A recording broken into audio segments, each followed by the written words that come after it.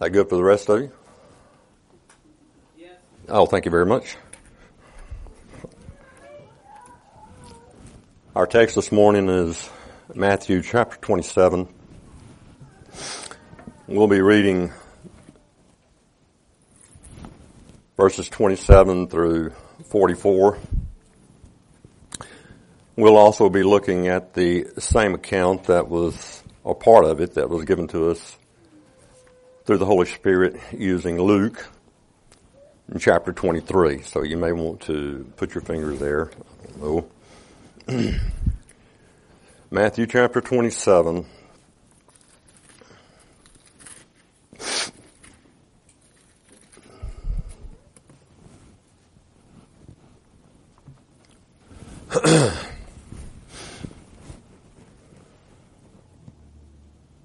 Let's pray together.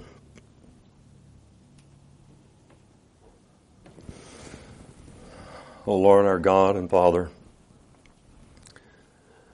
as we come in this house, together in this house, seeking to come into your holy presence, may you grant that our hearts be sprinkled clean with the blood of the Lord Jesus Christ, the Savior. Grant that we have true access to you and acceptance by you. For we have, as we have already declared, all sinned. We have all come short of your glory. And we know that if you should mark iniquity, no one could stand, Lord. So grant that our sins may be real to us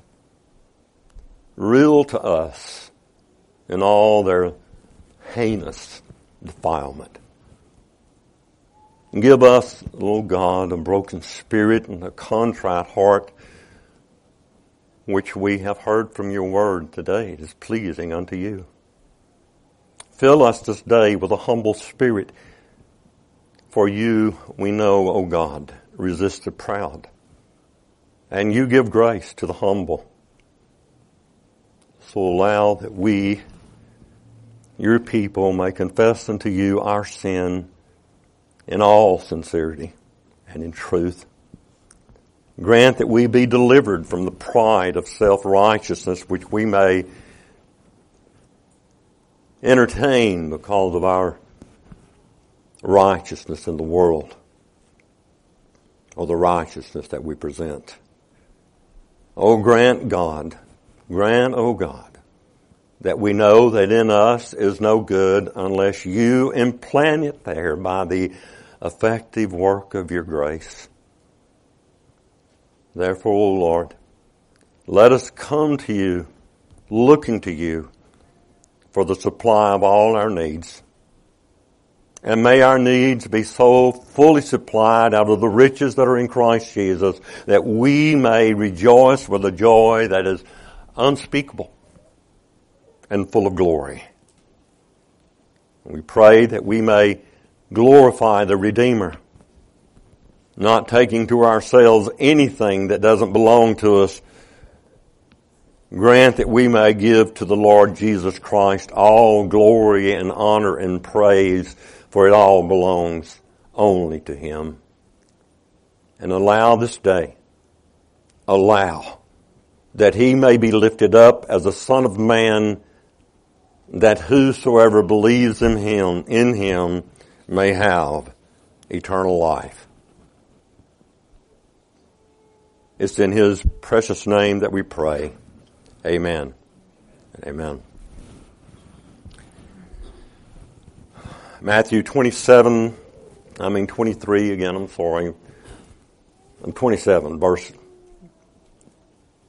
27. You there? Okay. Jesus had been before Pilate, the judge. He's heard the voice of the people crying out, "Crucify him. We'll not have this man to rule over us. Give us Barabbas instead." He's heard Pilate say, "Why do you want to crucify him? I see nothing wrong in him." And yet they preferred a murderer instead of Christ, and the Jews have said, let his blood be on our heads and upon our children's heads. And so it has been and is to this day. And then we find in verse 27, then the soldiers of the governor took Jesus into the governor's headquarters, and they gathered the whole battalion. That would be some 600 men. They gathered the whole battalion before him, and they stripped him, and they put a scarlet robe on him, and twisting together a crown of thorns, they put it on his head and put a reed in his right hand. And kneeling before him, they mocked him, saying, Hail, King of the Jews! And they spit on him and took the reed and struck him on the head. And when they had mocked him, they stripped him of the robe and put his own clothes on him and led him away to crucify him. I want you to be sure. We need to be sure that we always remember that when the Son of God was treated this way, it was that he might take upon himself the disgrace, the humiliation, and the death eventually that we deserved. We can bring nothing to God. Nothing. As long as we are dead in our sins and trespasses and defiled in our iniquities. And it is because our Lord allowed himself to be treated in such a way as this, spat upon, struck and abused, mocked and made fun of. It is because of this, and only because of this, that God today acknowledges us and reckons us as his children. Amen, somebody. The only reason. This, my friends, is where our confidence lies in what he did.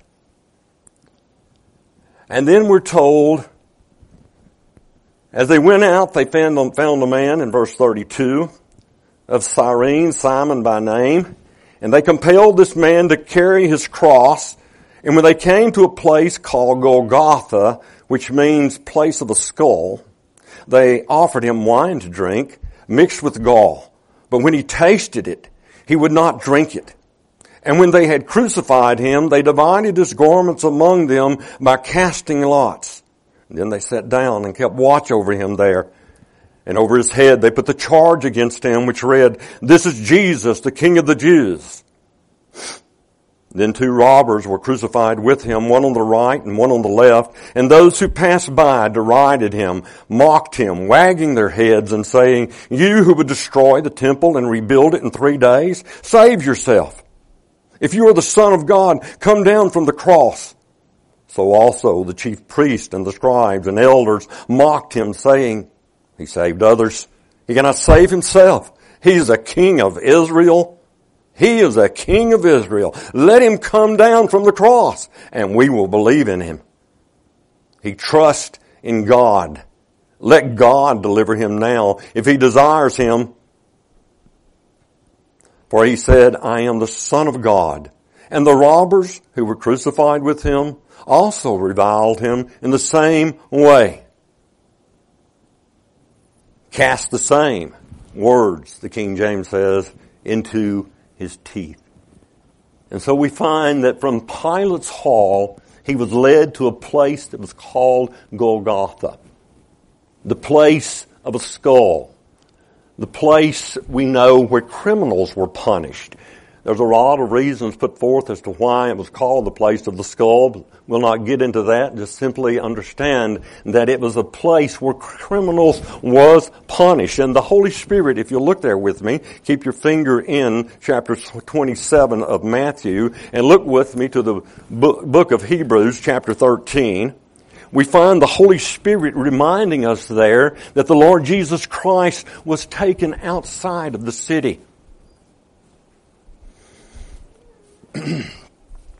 Verse 11 through 13. Hebrews chapter 13. For the bodies of those animals whose blood is brought into the holy place by the high priest as a sacrifice for sin are burned outside the camp. So Jesus also suffered outside the gate in order to sanctify the people through his own blood. Therefore, let us go to him outside the camp and bear the reproach that he endured. We're reminded that the Lord Jesus Christ himself, as a sacrifice, was taken outside of the city gates. It's the place, as we read, where the sacrifices that were made were burned, and then the blood of those sacrifices were brought into the sanctuary to wipe away the sins of the people. And such sacrifices were likened as to a curse. And so they were cast well away, well outside of the city gates. And so we see indicated to us here that our Lord Jesus Christ was cast out as someone who couldn't be tolerated. Someone who was considered among men a vile man, a man unworthy of human company, not to be received in good company. And we notice that the book of Hebrews encourages us by the Holy Spirit that we should do what? Go outside the camp and be with him there. But we see something else following that we just read. We read that as he passed, the people that passed by mocked him. They mocked him. They wagged their heads. And among these people were the chief priests and the scribes and the elders. The religious leaders of the day were mocking him. And they were saying why they mocked him. They said, if he is the Son of God. He had heard that before. Remember the first time he heard it from the enemy's lips? He had heard from the Father at his baptism. There was a voice from heaven which said, this is my Son in whom I am well pleased. And then the Spirit drove him into the wilderness. And the first temptation that the devil presented to him were these very words. He said to him, after fasting for 40 days in the weakness of his flesh, if you are the Son of God. Well, the last thing he had heard from the Father is that he was the Son of God. And then the devil says, if you are the Son of God, speak to these stones that they might become bread. It wasn't the first time that he had heard that. And when he had defeated the enemy in the wilderness, the devil left him, Satan left him for a more opportune time. And this was the more opportune time in Satan's eyes. It was the time when he says, if you be the Son of God, if you're the Son of God, make this happen. He was trying to shipwreck the faith of the Lord Jesus Christ. Make him utterly despair. They said, if he's the Son of God, let him come down. Let him save himself. He saved others, but he can't save himself. If he's the King of Israel, let him show it. What do we see here? These priests. We see blind, wretched men possessed by Satan himself. Priests who should have been messengers of God. Scribes, men who had been to seminary, trained in the letter of the law. But in seeking to destroy the Lord Jesus Christ, they showed how they trampled on the Holy Scripture and how they trampled upon the religion in which they so gloried.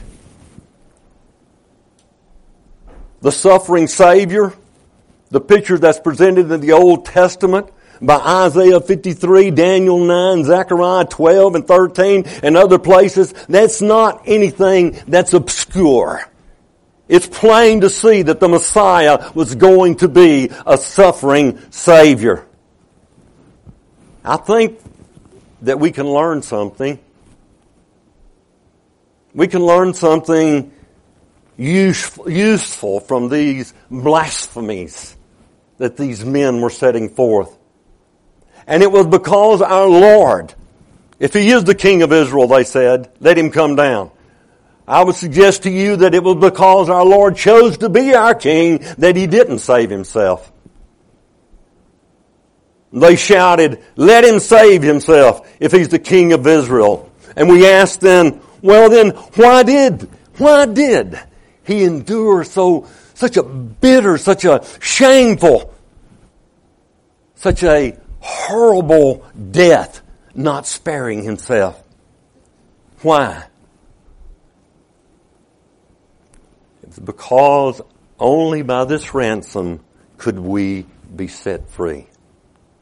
Only by the ransom that He was making. Only by the sacrifice that was being made there by God the Father and the Son and the Holy Spirit could we be ransomed. He had to be lifted up. John chapter 3 verse 14 and John chapter 3 verse 16. The Son of Man is going to be lifted up as Moses lifted up the serpent in the wilderness, that whoever believes in Him might have eternal life. This is going to happen. We find that this is the only way that we can come as a ransom, justified, adopted, being sanctified sons of God. It is through the reconciliation that God, through His Son, provided between Himself and mankind. And so, we are then, I think we are to defy all of Satan's imps, all of Satan's spokesmen, all of Satan's disguised men who come as angels of light, men who set forth anything. We should defy any man who sets forth anything which is contrary to this glorious gospel truth. Anything beyond being saved by grace alone, through faith alone, because of Christ alone, that all glory might go to God alone. Anything beside that, my friend, is blasphemy. And we should defy it. We must be certain in our own hearts, in our own selves, we must be certain that we truly have a King who put our salvation before His own life. And listen to me, not profound but true. He put our salvation before His own life, suffering all that was necessary for our redemption. Suffering all that was necessary for our redemption. Praise be to God. His concern was to redeem that which was lost. I have come to seek, to find, and to save that which has been lost. There would have been no hope for us if God's Son left us to our own state, to our own plight. There would have been no hope for us. Have you ever experienced what God, the Father, and the Son, and the Holy Spirit, you have, to some degree, experienced on this day? When you're reaching out with all your might and all your heart and all your love to someone, wanting to help someone, nothing but to help someone, and that person says to you, "Cecil Paul, go home." I don't want to hear it.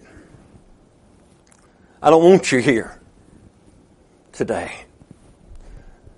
I don't want your help. I just want to stay where I'm at, do what I'm doing.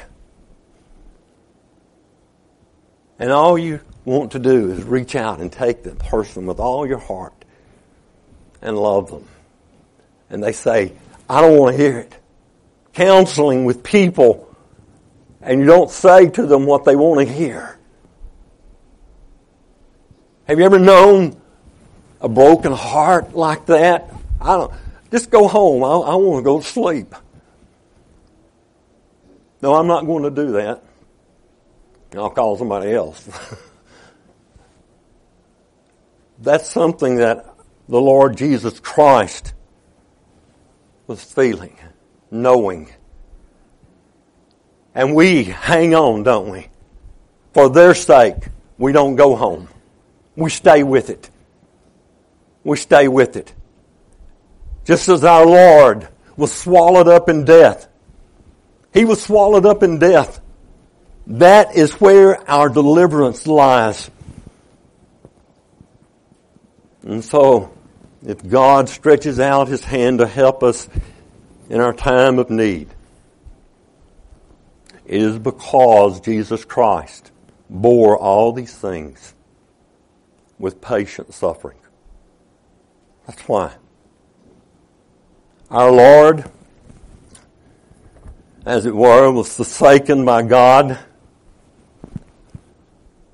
that we might know that He watches over our salvation, always ready to help us when we ask. Always. I encourage you, friends, to arm yourself with this truth. Arm yourself with this, and it will enable you to stand in faith. Stand in faith against the trials which come when the devil attacks us. When he's trying to persuade us that God has left us, as he was trying to persuade Jesus through the mouth of the scribes and the Pharisees and the chief priests as he hung there on the cross. When he's trying to persuade us that God has left us, that God has turned His back upon us, and that it is pointless to hope in Him. Hold on to this. Arm yourself with this truth. And at such times that we face this, we should know that Jesus Christ is the perfect model for all believers. He shows us the path to follow, and we see our need to be like Him. He allowed these things. He allowed these things, and He steadfastly resisted, and He so, in doing that, won the victory for us, for me, for you. So, let's follow Jesus. Follow the Lord Jesus Christ, waiting maybe for the hour where God will stretch forth His arm and show that He's merciful to us and is our Father.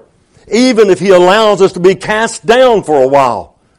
Even if we might be taking rods upon our back and being beaten and being cast into prison and have shackles on our feet and shackles on our hands and have a rock for a pillow. And everybody hates us. Even if He allows us to be cast down for a while.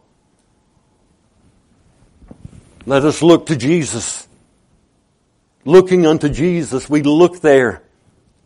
And when we talk about sanctification, He is the model that we want to be transformed into His likeness, do we not? Yes. Yes. And there's another taunt that was given.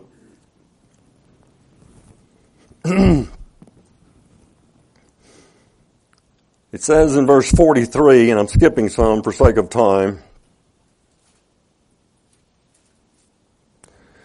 He trusts in God. Let God deliver him now if He desires him. The King James says, or let God deliver him now if He will have him. He trusted in Him. He said, I'm the Son of God. That was a very, very, very deadly wound. Hurtful. Satan inflicted that as he tried to overturn the faith of the Lord Jesus Christ. It hurt more than the crown of thorns. It hurt more than the lash on the back. It hurt his heart. It hurt his soul thinking about, it hurt all that he was in his humanity.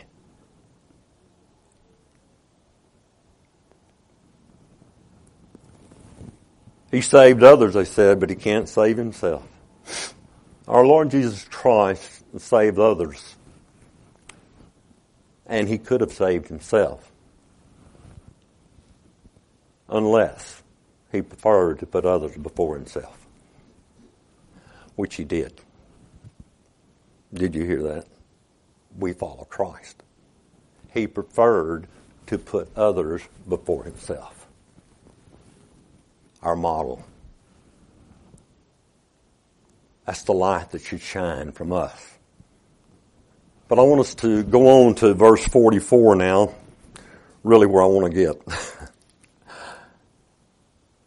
And the robbers who were crucified with him also reviled him in the same way, also cast these same taunts in his teeth. You ever been hit in the mouth, in the teeth, piece of pipe, piece of some knuckles, and felt that feeling? It was cast in your teeth. The Holy Spirit is getting something over to us here. But I want us to look at Luke's account, Luke chapter 23 of this. We're looking at that. We find that it's a little different from Matthew's account, where he says that both of the thieves railed against him, and Luke says that just one of them did. They both may have been railing, and one of them came to his senses. That's what I like to think. Or it may just be a way of making a statement in Matthew. It's a plural. When we're speaking of a child, we say, well, that's the way children do it. We may just be talking about Dom or Piper, one of the two.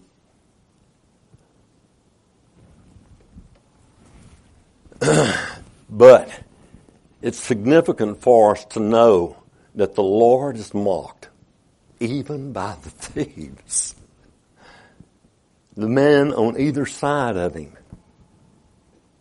hanging him between these two thieves, was meant to make his death even more shameful than it already was. More disgrace heaped upon him. Being hung in this evil place, this Golgotha, wasn't enough. The impression had to be given that he was the chief of thieves. Not worthy to be among men. The chief of thieves. That's why they hung him, placed him between the two thieves. Look how despicable he is. He was being numbered when that happened among the transgressors. The prophetic word of Isaiah is being fulfilled that Mark reminds us of, Isaiah 53:12. But I would suggest to you that if he had not been numbered, there, what would our place and our standing be in God's sight? If he hadn't been. But let's look at how Luke's story ends with these two thieves.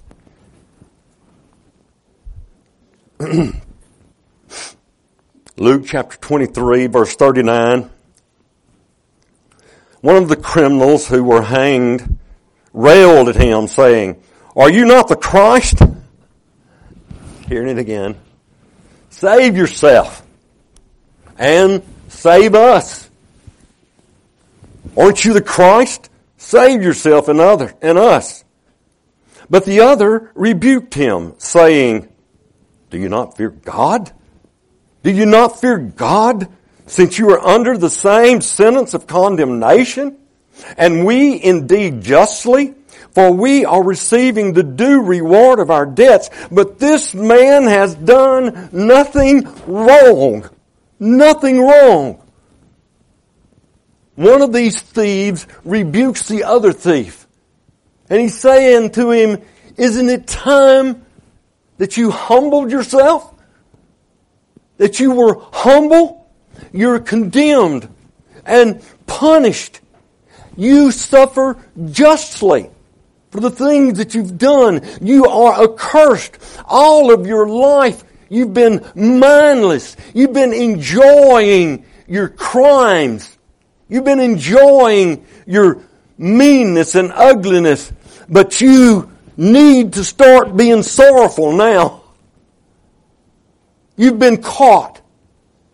Anyone, however bad, who spent his life as a prodigal, spent his life for his own pleasure, regardless of how it hurts others, and not thinking he could be called to account at any moment, scorning justice, as long as he remains unpunished, will have to change his mind when he's arrested. He'll change his mind. Think you're getting away with it. Knew a couple of guys into the bottle too much in their brand new vehicle with a shotgun. Drink too much, making circles, hanging the shotgun out the window. Ha ha ha. Boom, boom, boom. People running everywhere. It's a big joke. Everybody, and we're laughing. We're having a good time. We pull up to, they pull up to the snack bar thinking, hey, we've got away with this. And all of a sudden lights are flashing everywhere. And one of them looks to the other and says, there's the law, but the law already had him by the hair of the head dragging him out. And the other one turns and he looks out the door and there's another cop with his gun out saying, give me the gun. And you're hauled to the jailhouse. You've been arrested. Justice has caught up with you. You think you're going to get away with it. We're doing fine. Everything's okay. Scorning justice. As long as you remain unpunished, it soon changes when you've been arrested. Whoa. You're facing this thing. Cell door slams on you. Well, says the thief to the other thief, you're in real torment. God and man, they're calling you into account. And surely your conscience is telling you that you are suffering for your crimes. Will you still go on defying God? Don't you fear God? That's what's going on here. You know, that proves something to us. That proves to us that this repentant thief has been taught by God's Spirit. And what a teacher he is. What a teacher the Holy Spirit is. He instructs those who are completely lost and senseless. This man was lost. This man was senseless. This man had one foot into hell. Lost and senseless. But not only has he acknowledged his wrongs, not only has he humbly repented, but he also speaks as a teacher to this other thief, like a man who's been trained in Scripture, saying clearly, very clearly, the most important words that can ever be said to anyone who is hard of heart and is continuing to rail against God. The most important words. His words strip this man of every excuse that he had. And though this warning didn't benefit this man, the other thief, as far as we can see, it should help us. It should help us. We learn to fear God, or we should. Even though He spares us, we learn to fear Him as He spares us. But we learn to fear Him especially when He strikes us with His rod, and He will, making us feel that we have wronged Him.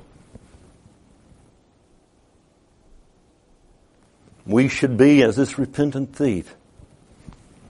Even though we groan, we stay steadfast, patient in our afflictions. And we shouldn't rise up in pride and anger like this other man. And God, aren't you God? Didn't you say this? Why don't you save yourself and me?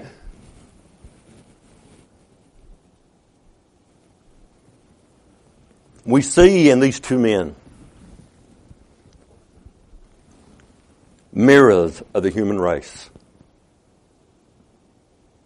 That's what they are, set before us.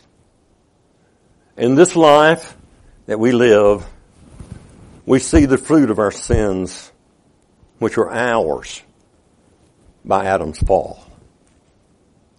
Now we're under God's curse and wrath. We're made liable to all the miseries of this life, to the pain of death, to hell itself.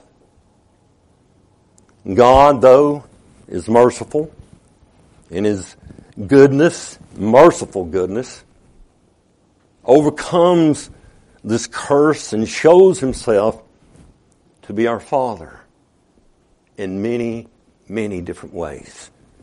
We experience His love. We experience His gentleness. We experience His care for us. But we still bear many marks of our sinfulness. We're prone to illness of all kinds. We suffer from the heat. We suffer from the cold. Every one of us are troubled in one way or another. Every one of us seated in this place is troubled in one way or another. High or low, rich or poor, we were made to see that all are under the curse. Even the pain of death, which is an end that is common to us all. And we know that some are touched by God, that the afflictions they bear are effective toward their salvation, as said in Romans 8:28, and that Romans 8:29, we're told that those whom He foreknew He predestined, those whom He predestined He called. In Romans 8:28, we're told that God causes all things to work together to the good for those who love Him and have been called according to His purpose. There's a calling of God in the midst of our afflictions, bringing us to salvation. The afflictions we bear are effective toward salvation sometimes. Others, though, become worse in their afflictions. I know entire families, worse and worse they become. Not humbled, not repentant, they grow more and more and more bitter.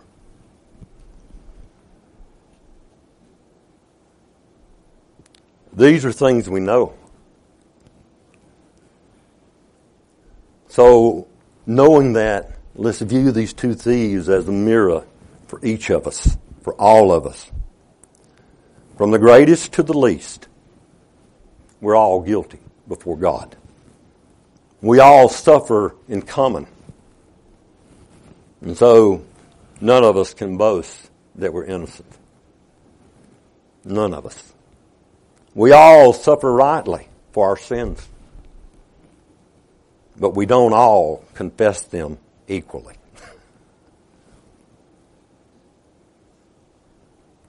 Some, as I've already said, grow worse and worse, rebelling against God, gnashing their teeth, foaming at the mouth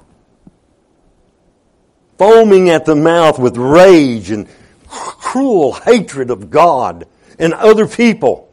And they will never accept their condemnation. And they are under condemnation, my friends. It is to those that are in Christ Jesus that are saved from condemnation.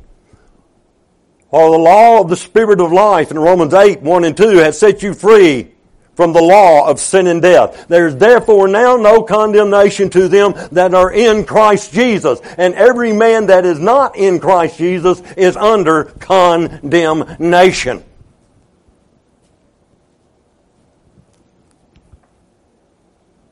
We know people, families, entire families, they grow worse and worse. They never accept this condemnation. They never accept their condemnation.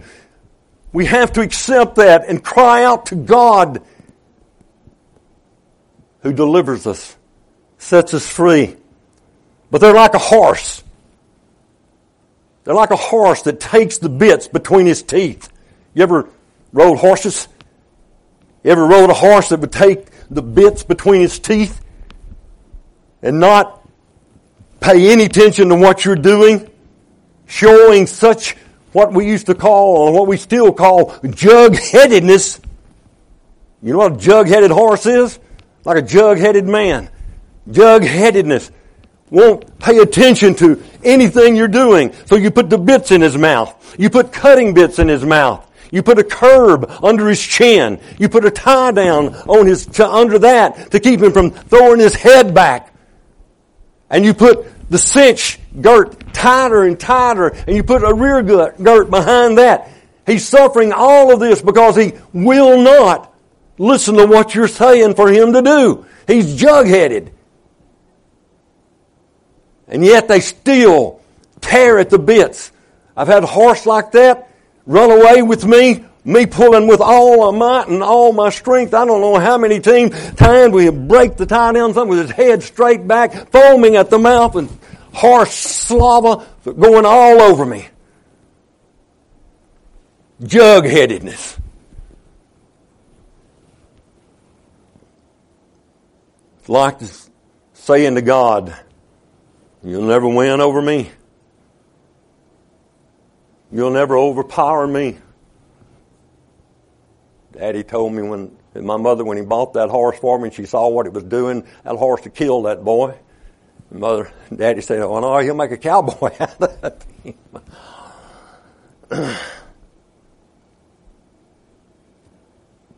But we've got another mirror here. When the sinner owns up, like this man has done, when he humbles himself, when he confesses his debt,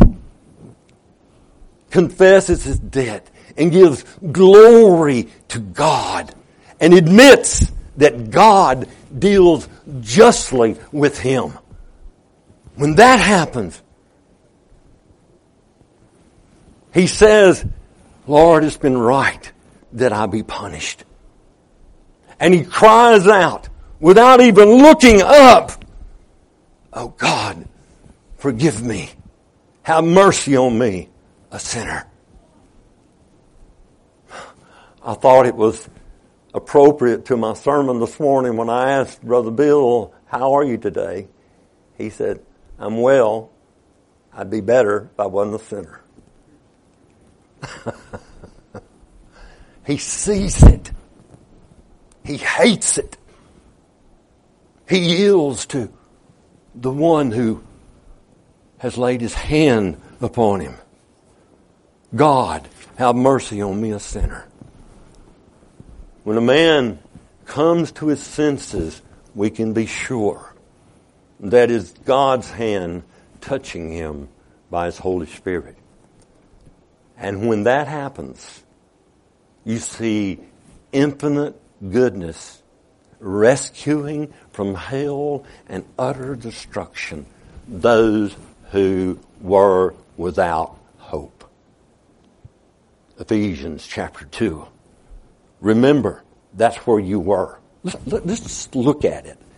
Just look at Ephesians chapter 2 with me for just a second. I know you can probably even quote this verse, but maybe you can't. For those of you who can't. Paul's telling you to remember something. Now I'm reminding you of things that you know. He says to this group of Gentiles, in verse 11 of chapter 2 of the book of Ephesians, therefore remember that at one time you Gentiles in the flesh, called the uncircumcision by what is called the circumcision, which is made in the flesh by hands, remember that you were at that time separated from Christ, alienated from the commonwealth of Israel, and strangers to the covenant of promise, having no hope, and without God in the world. But now, in Christ Jesus, you who were once far off, you who once had no hope, you who once were without God, you have been brought near by the blood of Christ. That's the description of men in this world who have not God, who are strangers to the covenant of promise. They are people who have no hope because they are without God. And when a man comes to his senses, it's the infinite goodness of God that rescues him from that place of hopelessness. My heart thrills. It really does. It sings when I look at this example of the repentant thief that has faith that has been given to him by God. Faith, a marvel.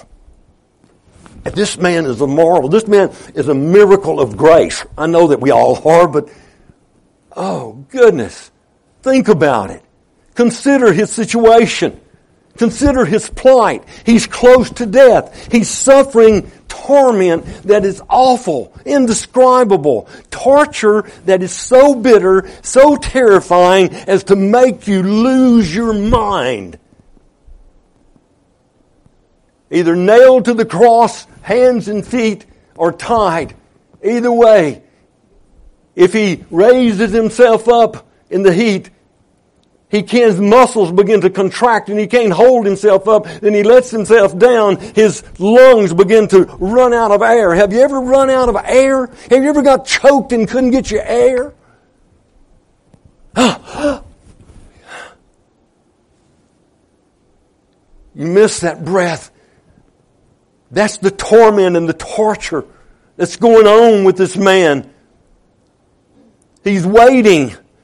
He's waiting for someone to come and to break his bones, to dismember him. He wants that to happen. He knows what it means to be crucified. He wants it to happen so that he can have the release of death. He's waiting for that. And he sees our Lord Jesus Christ hanging there like him, suffering an even greater disgrace. But what does he say? He acknowledges his sin. Humbly he does that before God. And he also assumes the role of a teacher, as I've already said, trying to bring the other thief to the right path. That's very important. That's what a true believer does. He humbly, or she humbly, repents before God. And you know the next thing that happens, and it continues to happen throughout your life, you begin to tell somebody about Jesus. You're like the man who had legions, who's been set free, and Christ tells him, go and tell everybody in Decapolis what wonderful things God has done for you, that I have done for you, that the Lord has done for you. And so he did throughout the entire region. And so will you. I remember when I got saved, the men that were thieves and drunks and such with me, I went to them. I couldn't wait to go to them. My best friends, I couldn't wait to get to them and tell them the wonderful things that Jesus had done for me. And if that's not in you to do that, you're not a Christian. I don't care how many churches you go to, how wet you get, how much catechism you know. It is the love of Christ, for Christ, the hope of glory that is in you, that drives you to your brother's side, that causes you to love your neighbor as you love yourself. Aren't you glad somebody told you? Aren't you glad somebody got in the way? Aren't you glad somebody just kept on with it? It was a bump in the road for you? Don't give up on them if they're not listening to you. Keep talking. Keep living the life in front of them. Humbled, repentant, sin. And he's telling people, the first thing he did, he is enabled by God to tell this guy what he needed to hear. But not only that, he also made a confession when looked at deserves, I think, to go beyond all other confessions. Read it in light of what I'm saying to you again. Verse 40, but the other, this is the repentant thief, rebuked him, saying, do you not fear God, since you are under the same sentence of condemnation? And we, listen, we indeed justly, we are receiving the due reward of our deeds. The wages of our sin, we are being paid in full. And he said, this man, speaking of Jesus, has done nothing wrong. And he makes this statement, Jesus, Lord, remember me when you come into your kingdom. That brings us, or it brings me to a question, doesn't it? How could this man conceive in Jesus Christ the idea of a kingdom? How could he possibly think of this man being king in a kingdom? Our Lord is hanging on the tree. He's cursed by God and man. The chief priest, the scribes, they're all reviling him. This man's from Jerusalem. He may have even been a Jew. He knows what Deuteronomy chapter 21, 22, verses 22 through 23 says. Cursed is every man that hangs on a tree. Cursed. And when the man sees Jesus cursed by God, cursed by man, and in human terms, just looking at him in human terms, in a place of utter despair, I would say to you that it is only through the faith and by the Spirit that he could fix on the idea that Jesus Christ was King. It was only by the operation of the Holy Spirit. Right there. Wow.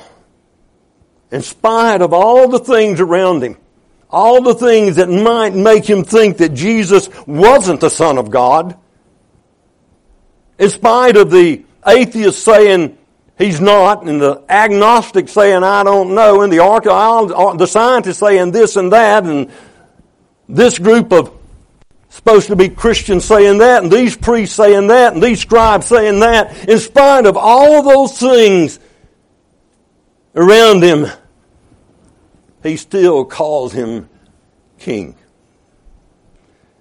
Jesus, when you come into your kingdom, he sees him as Lord, even in death.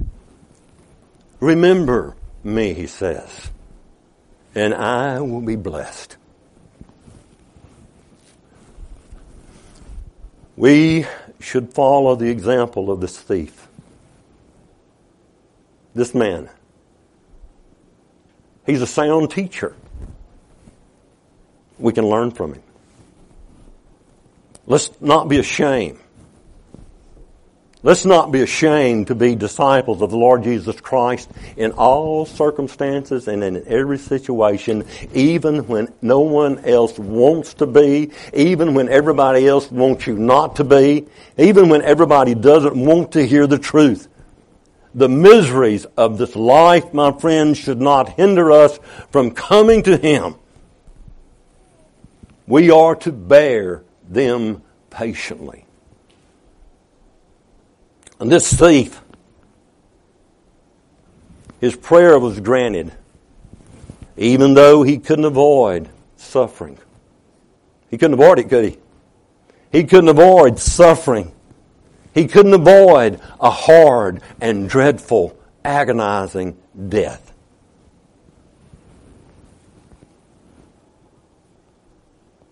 May we so prize the spiritual grace that's given to us in our Lord and offered to us in His Word, the Word of the Gospel. May we so prize this that we may be enabled to overcome all the worries, all the griefs, all the troubles and assaults that we meet. For you will meet assaults.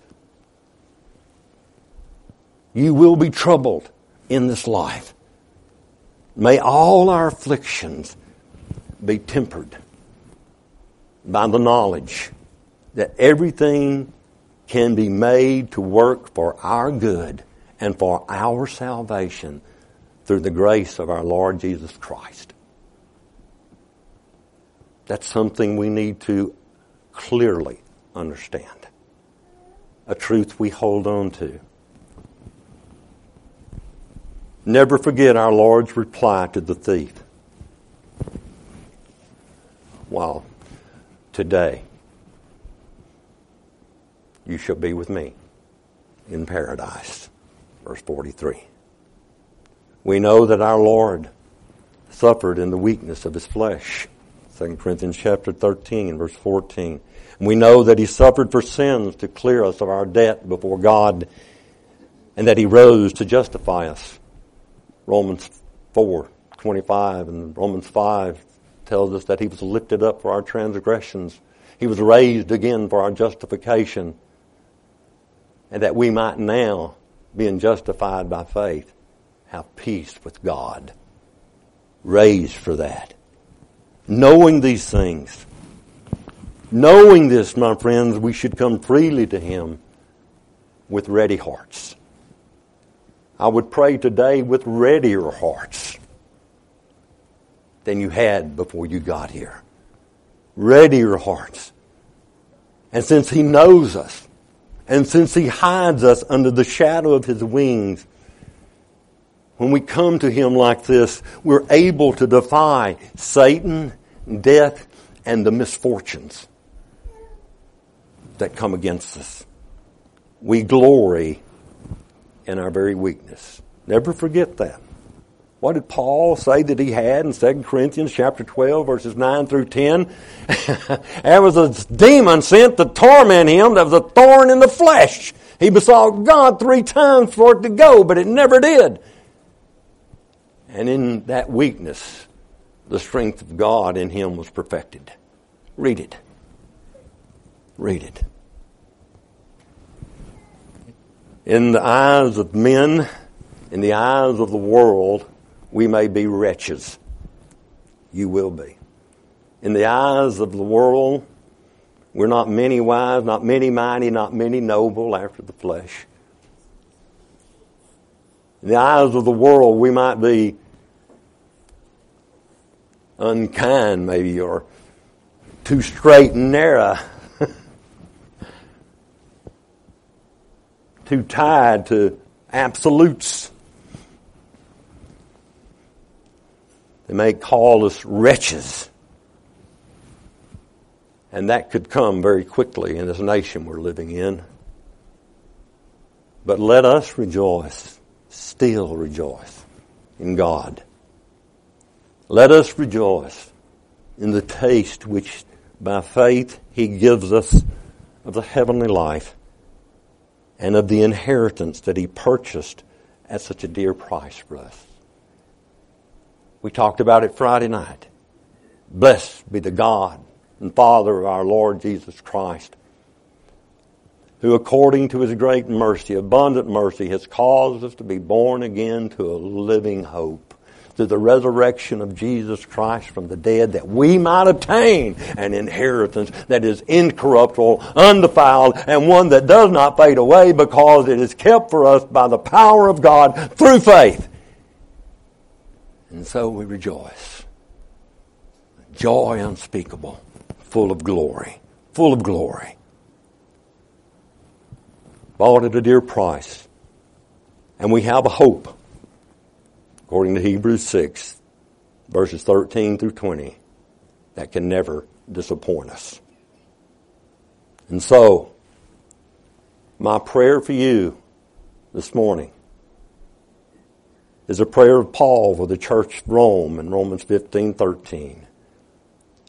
May the God of hope, may the God of hope fill you with all joy and peace in believing, so that by the power of the Holy Spirit you may abound in hope. Amen. Amen. Brother Bill, we're going to sing our last song. Be hymn number Psalm 91. Now to Him who is able to keep you from stumbling and to present you blameless before His presence of His glory with great joy, to the only God our Savior, through Jesus Christ our Lord, be glory, majesty, dominion, and authority before all time and now and forever. Amen. Amen.